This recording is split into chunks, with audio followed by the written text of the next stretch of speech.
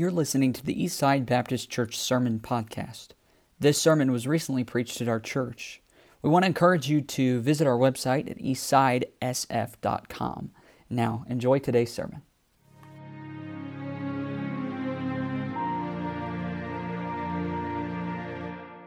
John 15 is where we're going to be this morning, and John 15 will be out of our Genesis series. I want to preach this morning on the subject of friendship. And there are a lot of ideas of what a true friend is. Someone once said, good friends don't let you do dumb things alone. So that's a good friend. Somebody else said, friends buy you food. Best friends eat your food. Somebody else said, a true friend picks you up when you fall after they're done laughing. So I think there's some skewed views of friendship out there. Strange ideas about true friendship. But the most accurate assessment of friendship comes from Jesus Christ. And so we're going to read this passage. If you wouldn't mind, let's stand in honor of the reading of the Scripture. I've already made you stand a couple of extra times today anyway, so let's just do it again. But we do stand out of respect of God's Word. This is a very simple message this morning. But the idea is this. A true friend lets you in. A true friend lets you in. Let's read, beginning verse 9. John 15, verse 9, it says, as the Father hath loved me, this is Jesus Christ speaking, and the words are in red, so have I loved you, continue ye in my love. If ye keep my commandments, ye shall abide in my love, even as I have kept my Father's commandments, and abide in his love. These things have I spoken unto you, that my joy might remain in you, and that your joy might be full. This is my commandment, that ye love one another as I have loved you. And here's where we get into the part about friendship. Greater love hath no man than this, that a man lay down his life for his friends. Ye are my friends, if ye do whatsoever I command you. Henceforth I call you not servants, for the servant knoweth not what his Lord doeth, but I have called you friends. For all things that I have heard of my Father, I have made known unto you. Ye have not chosen me, but I have chosen you and ordained you, that you should go and bring forth fruit, and that your fruit should remain, that whatsoever ye shall ask of the Father in my name, he may give it you. These things I command you, that ye love one another. It's a lot of rich truth in this passage, but I want to focus on what Jesus says about friendship. And just remind you again that a true friend lets you in. Let's pray. Father, thank you for the truth this morning. I pray that you bless it. Help me to convey it in a clear way. And I pray that our hearts, even right now, Lord, I know we have guests here this morning. And those guests, who knows what's on their hearts, what the burden is on their minds. And I know we have members here this morning that have burdens and they're carrying things. God, I pray that you would help us, every one of us, Lord, through your Holy Spirit, to just be distraction-free. That our hearts and our minds will be focused completely on your word and on this truth. Because I believe you want to do something spiritually life-changing in somebody's heart this morning.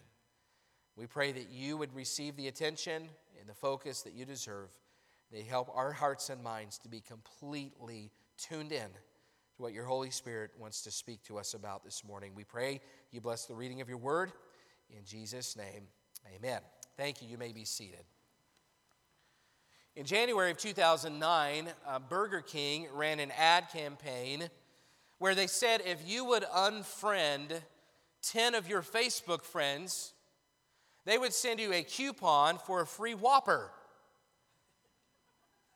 The way it was supposed to work was that when you unfriended the person, then Burger King would send them a notification that they had been unfriended for a delicious hamburger, which was supposed to make you say, wow, this burger must be something. Well, I think if that happened to me, I would say, wow, what kind of a friend is that? But, to each their own. Well, the New York Times posted or reported that the stunt worked too well.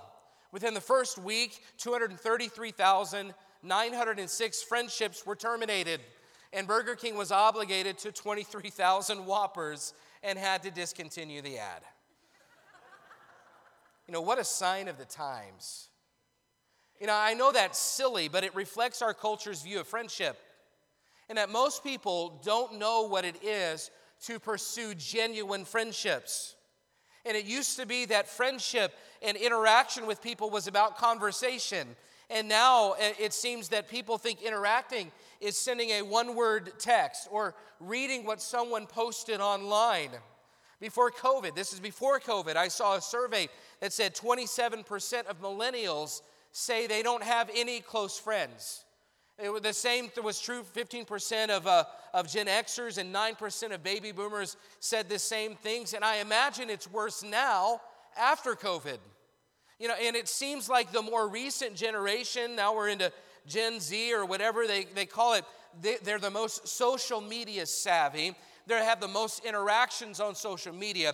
They have the most friends, they have the most likes, they have the most subscribers, and yet they're the loneliest.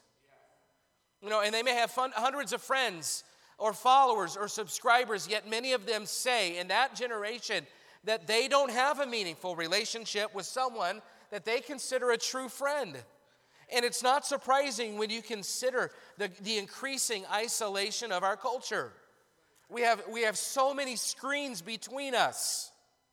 We've spent almost 2 years being encouraged or programmed to create space between us. But listen, I'm just here to tell you this morning that is not the way we were designed to live. A screen or digital communication or even online services, as thankful as I am for some of that technology, they can't replace face-to-face interactions and friendships. You were made for friendship. Why? Well, because you were made in the image of God. And God is a God of relationships. He created Adam in his own image there in the garden. He placed him in the garden. Why? Well, for a relationship of fellowship. And after putting Adam in the garden in Genesis 2:18, God looked at Adam and said, "It is not good that man should be alone." Why would God say that? Well, because Adam was created in God's image, and God is a God of relationships. So God looked at Adam and said, he needs a relationship because he's been created in my image, and I want relationships. So God gave Eve to Adam. He gave him a friend. He gave him a companion. And listen, we need connection. We need friendships. And if you don't believe that, read the statistics about those poor babies, the orphans, or those who are born and then put up for adoption or given to an orphanage that don't bond with their mothers early on. Just go through and read the statistics and the side effects of those poor babies that don't bond with a parent early in their childhood. And those side effects, those effects last for their whole lives.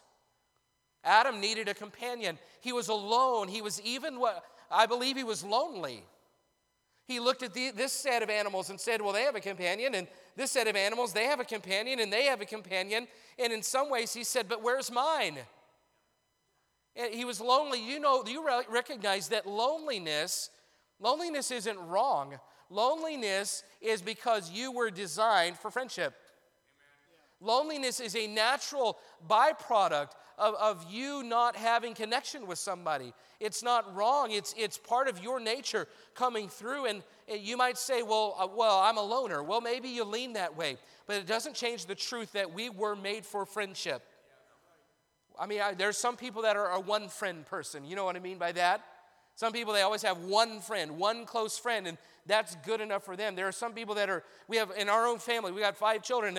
We have some that are one-friend people, and we have some that are, 5-friend people, and then we have some that are like, if there's a party and there's 300 people, they want to be friends with all of them. You fit in one of those categories. But the truth is, you need a friend. And if we were made for friendship, then we must seek to understand what the right kind of friendship looks like. That's why we came to John 15, because Jesus is explaining friendship in its purest form. And the reason we should take note of this is because Jesus reveals what kind of friend he is. Which means there's no better example of friendship than Jesus, who sets our ultimate standard in every way.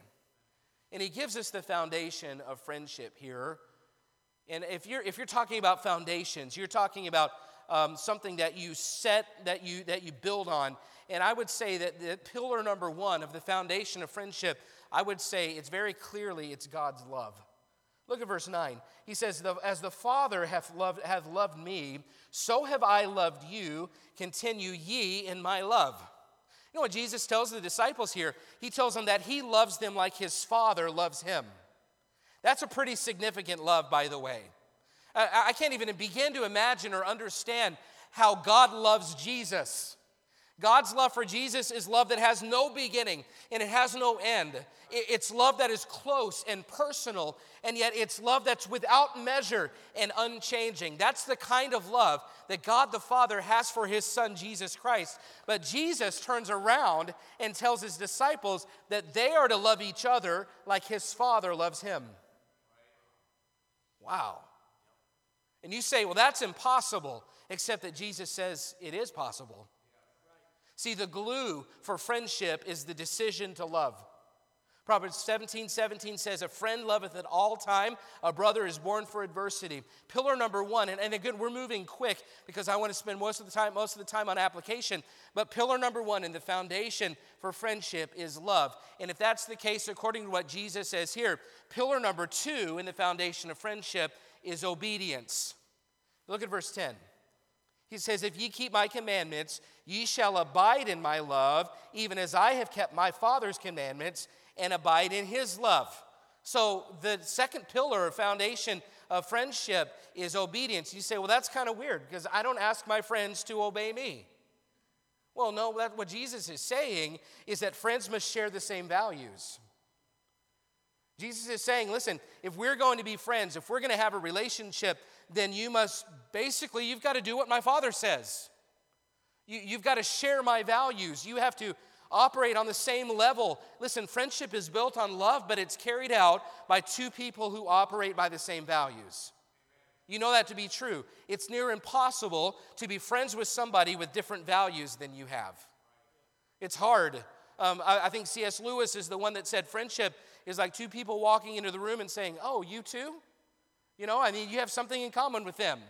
Hobbies, same likes. If you're in the same stage of life with somebody else, then you have shared values. But according to Jesus, and pay attention because we'll get to the point of friendship in a moment, but according to Jesus, the purest friendships you'll ever have will be established around God's word.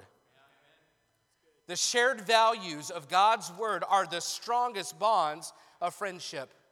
God's word teaches us all about friendship. It teaches us all about love. And if we obey it, it's strong friendship. By the way, if you're looking for friends, if you're looking for people that you can have a strong bond with and have a strong foundation with, then find a group of people that are passionate about obeying God's word and get in with them, and you'll find out what strong friendships really are. God's word teaches us all about friendship, and if we obey it, it'll be strong. But look at the result of friendship in its purest form. Look at verse 11. These things have I spoken unto you, that my joy might remain in you, and that your joy might be full. See, the result of pure friendship is overflowing joy. You know that. You ever had a friend who you didn't really even have to do anything special with, but when you spent time with them, I'm telling you, joy just overflows. You can be yourself completely. You don't have to worry about saying something that you regret or not being yourself, or you can just be yourself. There are few things more joy-giving than a great friend, one who loves you and one who shares your values. Look at verse 12. This is my commandment, that you love one another as I have loved you. The foundation of friendship, summed up right there, is that we love each other the way that God has loved us, and we love each other around God's word. That's the kind of friendship that Christ makes possible, but he explains it even more. So he goes from the foundation of friendship, and he gets to the focus of friendship. Look at verse 13. Greater love hath no man than this, that a man lay down his life for his friends. You know what the focus of friendship is? Friends. You say, okay, Captain Obvious, what are you trying to say? No, so many people, here's how people define friendship in our culture. So many people define friendship in our culture by what's in it for me. In a marriage, there are marriages and they're established on this principle, what's in it for me?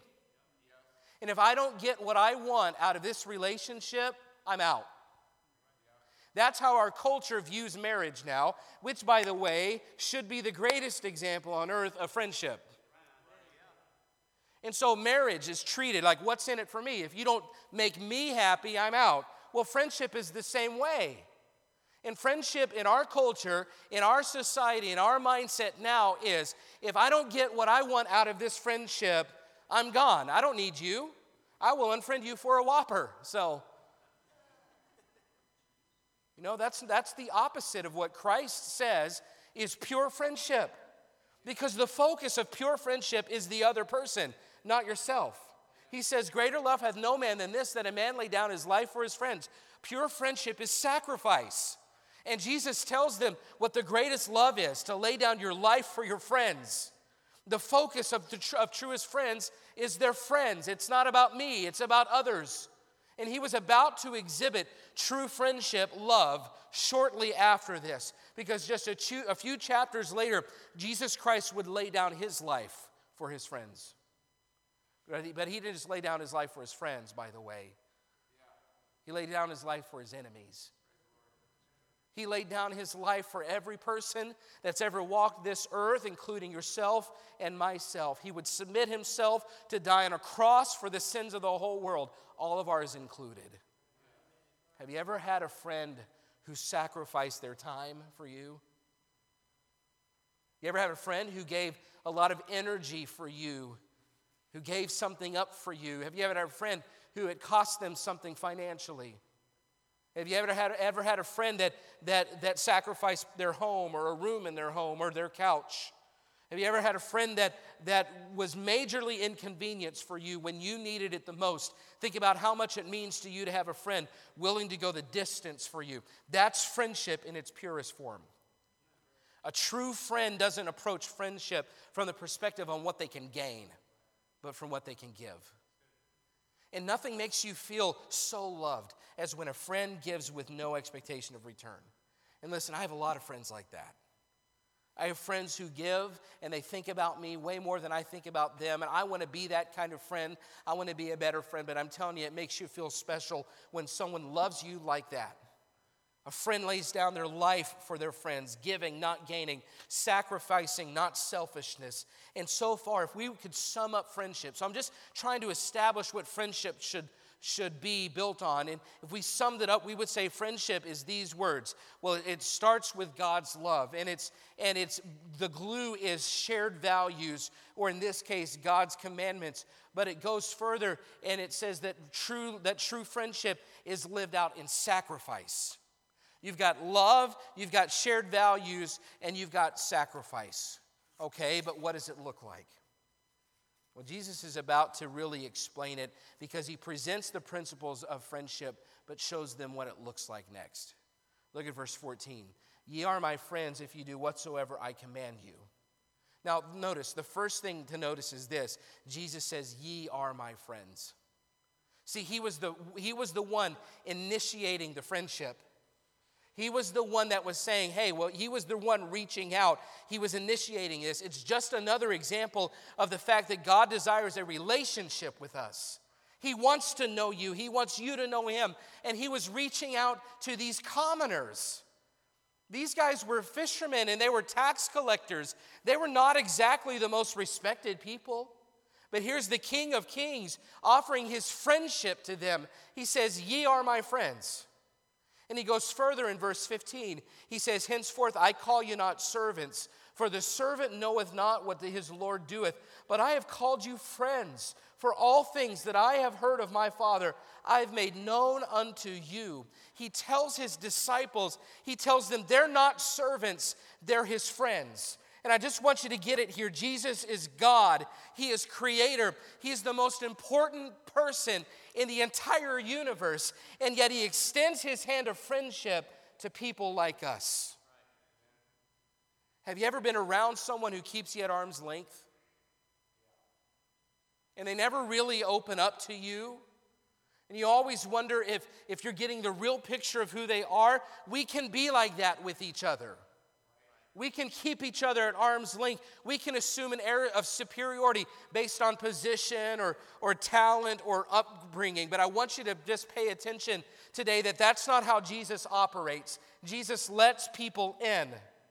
Look again at verse 15. He says, I don't call you servants, but he says basically, I call you friends. There's a big difference between servants and friends. Servants would be something similar to our understanding of a low-level employee. And maybe you've worked somewhere. Have you ever worked somewhere where there was a hierarchy at work? And you've got, management is up here. But then you have all the other employees down here.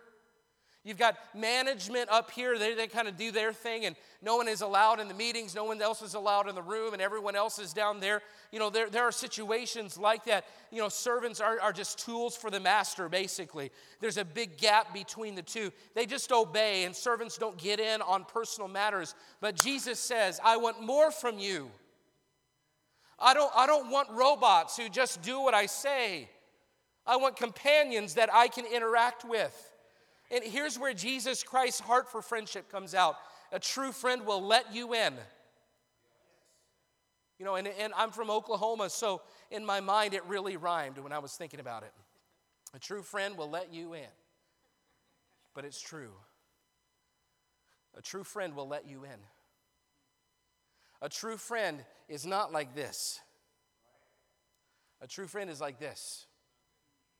A true friend doesn't keep you at arm's length. A true friend says, come in close. A true friend will let you in.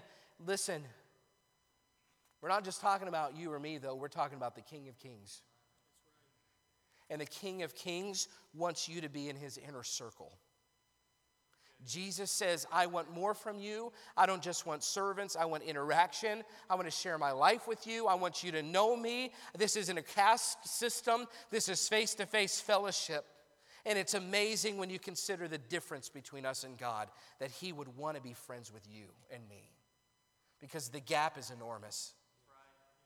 God made Adam in his image and placed him in the garden so they could enjoy a relationship of true fellowship. And just think about that. That was before Adam had sinned. And think about how big the gap was then.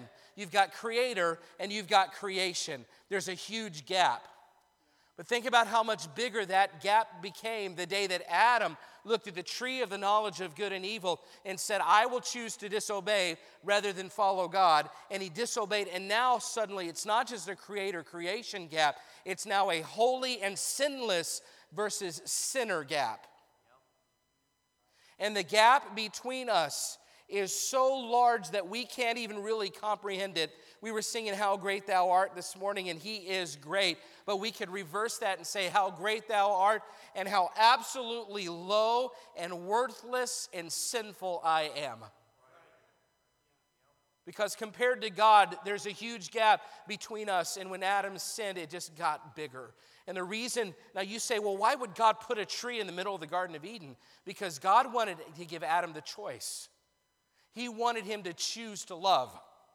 See, listen, if God had just put Adam in the Garden of Eden and Adam had no choice but to love, then in some ways Adam was like, well, I have no choice. I just have to obey and love God. But by putting something else in the garden that Adam could have chosen, God was basically giving Adam the choice to love him. He wasn't creating robots. He was giving him an opportunity to choose God, and yet Adam chose to disobey. He chose sin. And that was a catastrophe. And it's a domino effect that is passed on to you and I. See, the gap between us and God, we think maybe we're evolving and we're getting better and we're kind of, improving. But listen, the gap between God and us has never been closed without supernatural intervention. The gap between a sinner and a holy God is the same distance as it was back in the garden as it is right now. Sin is our problem. And I really want you to focus in this morning. If you've come this morning and you're seeking something, right now is when I'm just asking that you would in your heart pray and say, God, would you please work in my heart right now? Because sin is our problem. God is holy, God is sinless, and we are not. For all have sinned and come short of the glory of God. Romans 3:23, there's a huge gap between us. And it doesn't matter, listen, it doesn't matter how righteous you think you are, because compared to a holy God, it doesn't amount to much. No matter how hard we try, or no matter how perfect we think that we can be, we cannot change our nature. We sin because we are sinners, and sin is our problem. And because of sin, sin is our problem, and hell is the consequence. Romans 6:23 says, for the wages of sin is death. Ezekiel said, the soul that sinneth, it shall die. And listen, that death, it's not just talking about physical death. It means separation from God forever. And we deserve to be separated from God because we stand guilty before a holy God. He is holy, we are not. We are guilty, we have broken His law. And as much as you've tried to bridge the gap, all the religious things that we've ever done in our lives can't do anything to help that gap. Church attendance is wonderful, but it won't fix your sin problem. Baptismal waters aren't enough to wash it away. A moral life can't erase the consequences. Good intentions aren't enough. Listen, with sin as our problem and hell is the consequence, we needed a friend. We needed a friend that would lay down his life for us and let us in. We needed somebody that would sacrifice himself and do what we could not. We needed somebody that would love us and give himself for us. Who knew that it would come in the form of God's own Son, Jesus Christ? John 14:6, Jesus said, I am the way, the truth, and the life. No man cometh unto the Father but by me. You know what he was saying? I'll let you in. He said in John 10:9, he said, I am the door. I want to let you in. He loved and sacrificed himself for you. In John 3:16, the reason you see it at football stadiums is because it says, for God so loved the world that he gave his only begotten Son, that whosoever believeth in him should not perish, but have everlasting life. You know what God's message on the cross was? I want to let you in. God commendeth his love toward us, and that while we were yet sinners, Christ died for us. He sacrificed himself on a cross for our sins because he knew there was a gap there we could never overcome on our own. That gap could only be filled by Jesus Christ. The cross bridges the gap. John 15:13, he said, greater love hath no man than this, that a man lay down his life for his friends. What he was about to do on a cross for them. Henceforth, I call you not servants, I have called you friends. The best friend you could ever ask for wants to let you into heaven. Listen, the best friend you could ask for, he wants to let you in. And he's the door. You know, really, getting into heaven for someone relying on religion is like you going up to this massive city with walls that are made of concrete and they're 100 feet tall, and all you've got is yourself, and you're just trying to find any way in, but the walls are 100 feet thick too.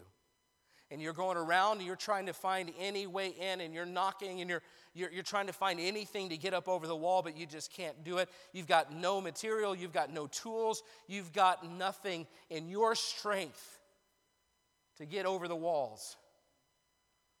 And when you're really in your most desperate point, you cry out and say, I need some help. There's no way I can do this on my own. And suddenly right in front of you, a door appears. And it says Jesus. And all you have to do to get in is walk through the door that your friend made for you. He's made the way, he is the truth, he's the life, he is the door, and he says, I want you to come in. Listen, here's the thing about being friends with God. if he was willing to give his son to die on the cross for you and pay for your sins, and then he rose from the dead on the third day, which, by the way, we believe as strongly as anything in the Bible.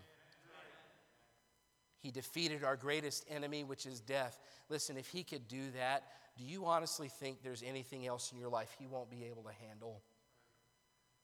See, not only does a true friend let you in, but I like this, a true friend won't let you down. And I'm not trying to be trite this morning, but God has sent friend requests to dozens of people in this room. Maybe he sent one to you and you say, well, I didn't get a notification on my phone. It's not what I'm talking about. I mean, in your heart right now, there's a tug. There's a prompting. There's a little bit of heaviness. There's a little bit of movement. You don't really know what it is. Well, I'm just telling you, it's a friend request. And God is offering to be your friend right now. Listen, if you get a friend request, what do you have to do in response? You just have to accept the request.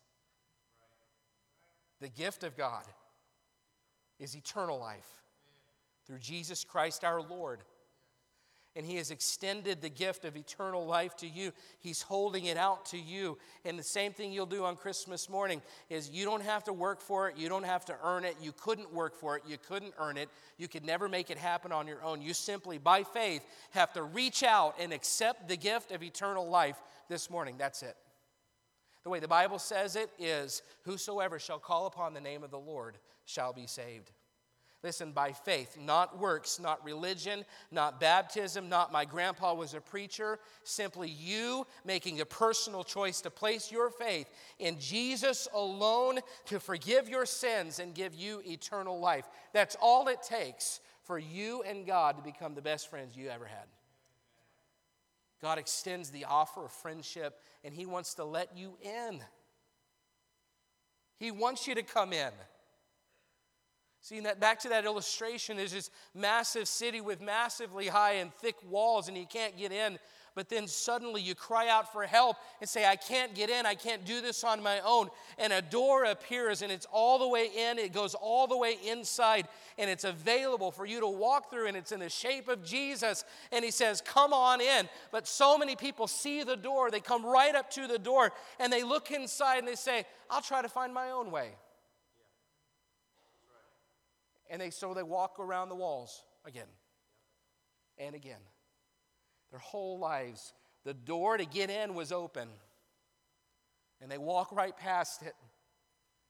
And there's someone in this room this morning, and you've probably had the opportunity to place your faith in Jesus alone before, but you passed it by. Well, there's another opportunity for you right now. And I'm just going to encourage you today and beg you. I don't want to plead or get on my knees, but I would if I could. And say, walk through the door. Place your faith in Christ. Say yes to the best friend you'll ever have right now. And God extends the offer of friendship, and he wants to let you in. And the only question is, will you receive it? And in your mind, you might think, well, you don't know my past. Well, God does, and he still wants to let you in. You say, I've never had a good friend before. Well, who better to start with than Jesus Christ? And you might say, all my friends have let me down. Well, that's probably true because all your friends to this point have just been human. But if Jesus rose from the dead, there's no problem he can't handle. This is a friend that will let you in, and he will never let you down. You say, well, I don't know if he can let me in. Just look around the room, because none of us are worthy. This room is full of people whose sin should have kept us out. It should have kept us on the outside looking in. But Jesus Christ paid the way for us. And not of our own works, for by grace are you saved through faith, and not of yourselves. It's the gift of God, not of works, lest any man should boast. It has nothing to do with us. It's just the simple fact that we came to the end of ourselves and we were outside the walls, but that door appeared And all of us then here that have placed their faith in Christ, just one day we decided to just walk through the door. It has nothing to do with works. It has nothing to do with what I've earned. It has nothing to do with me being worthy. It is all about the work Jesus Christ did on the cross and finished for you and I.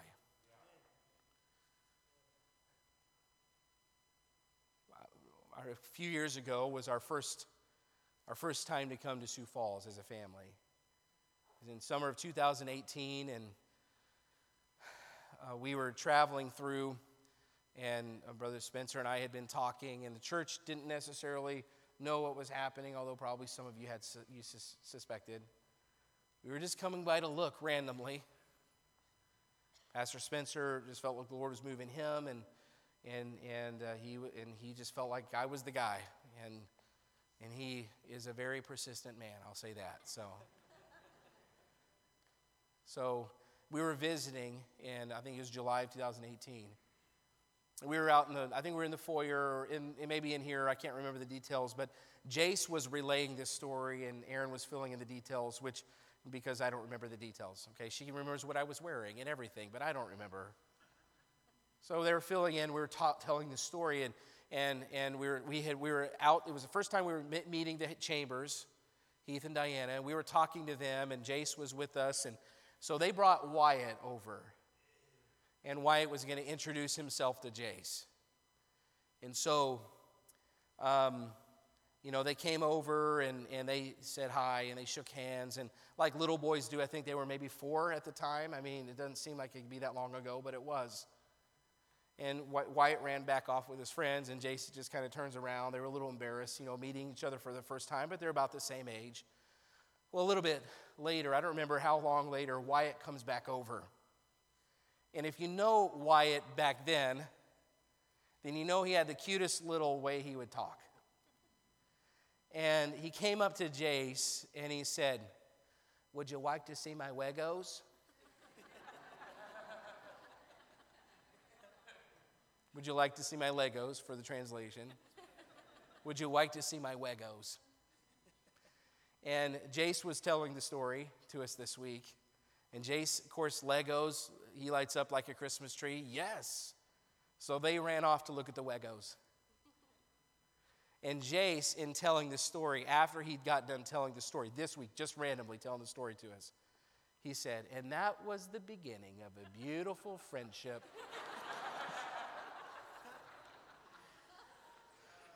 It all started with Legos. And it just melted my heart.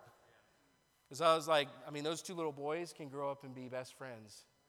And their bond will be around Jesus. And they don't have to go walk in the dark mess of the world. They can help each other do right.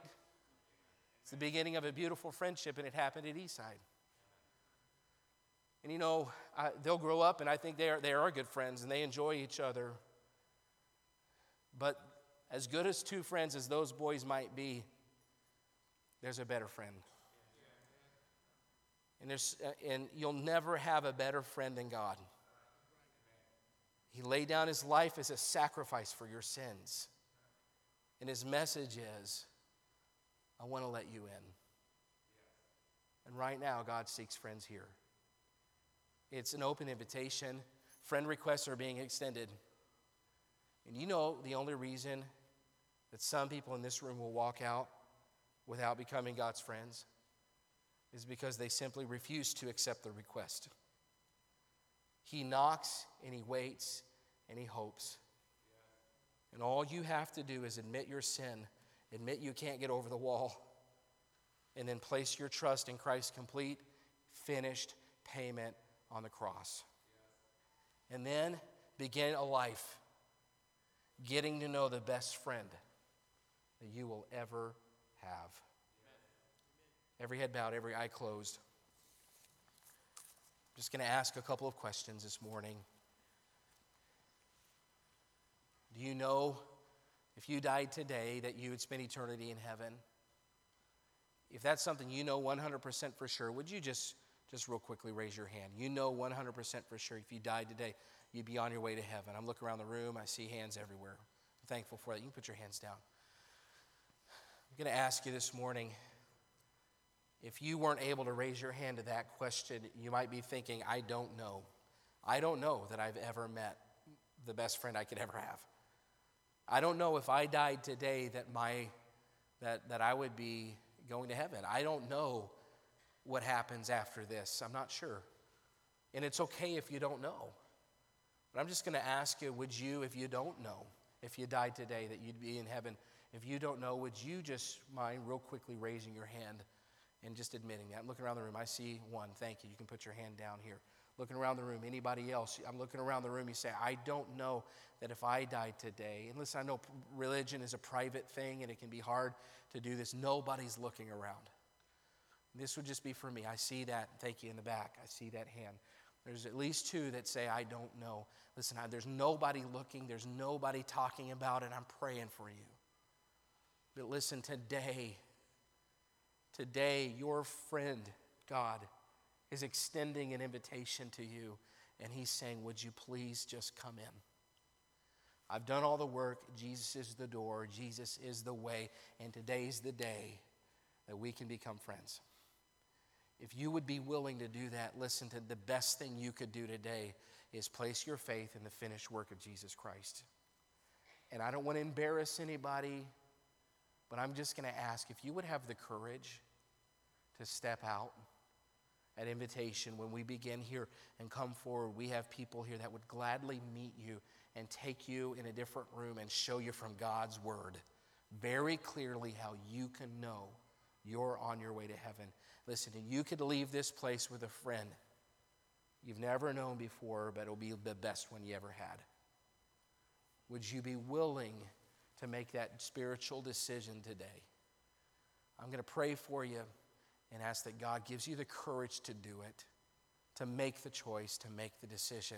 There is no greater decision you could ever make than placing your faith in Jesus Christ and settling eternity. Let's stand together. And as we stand, I will pray.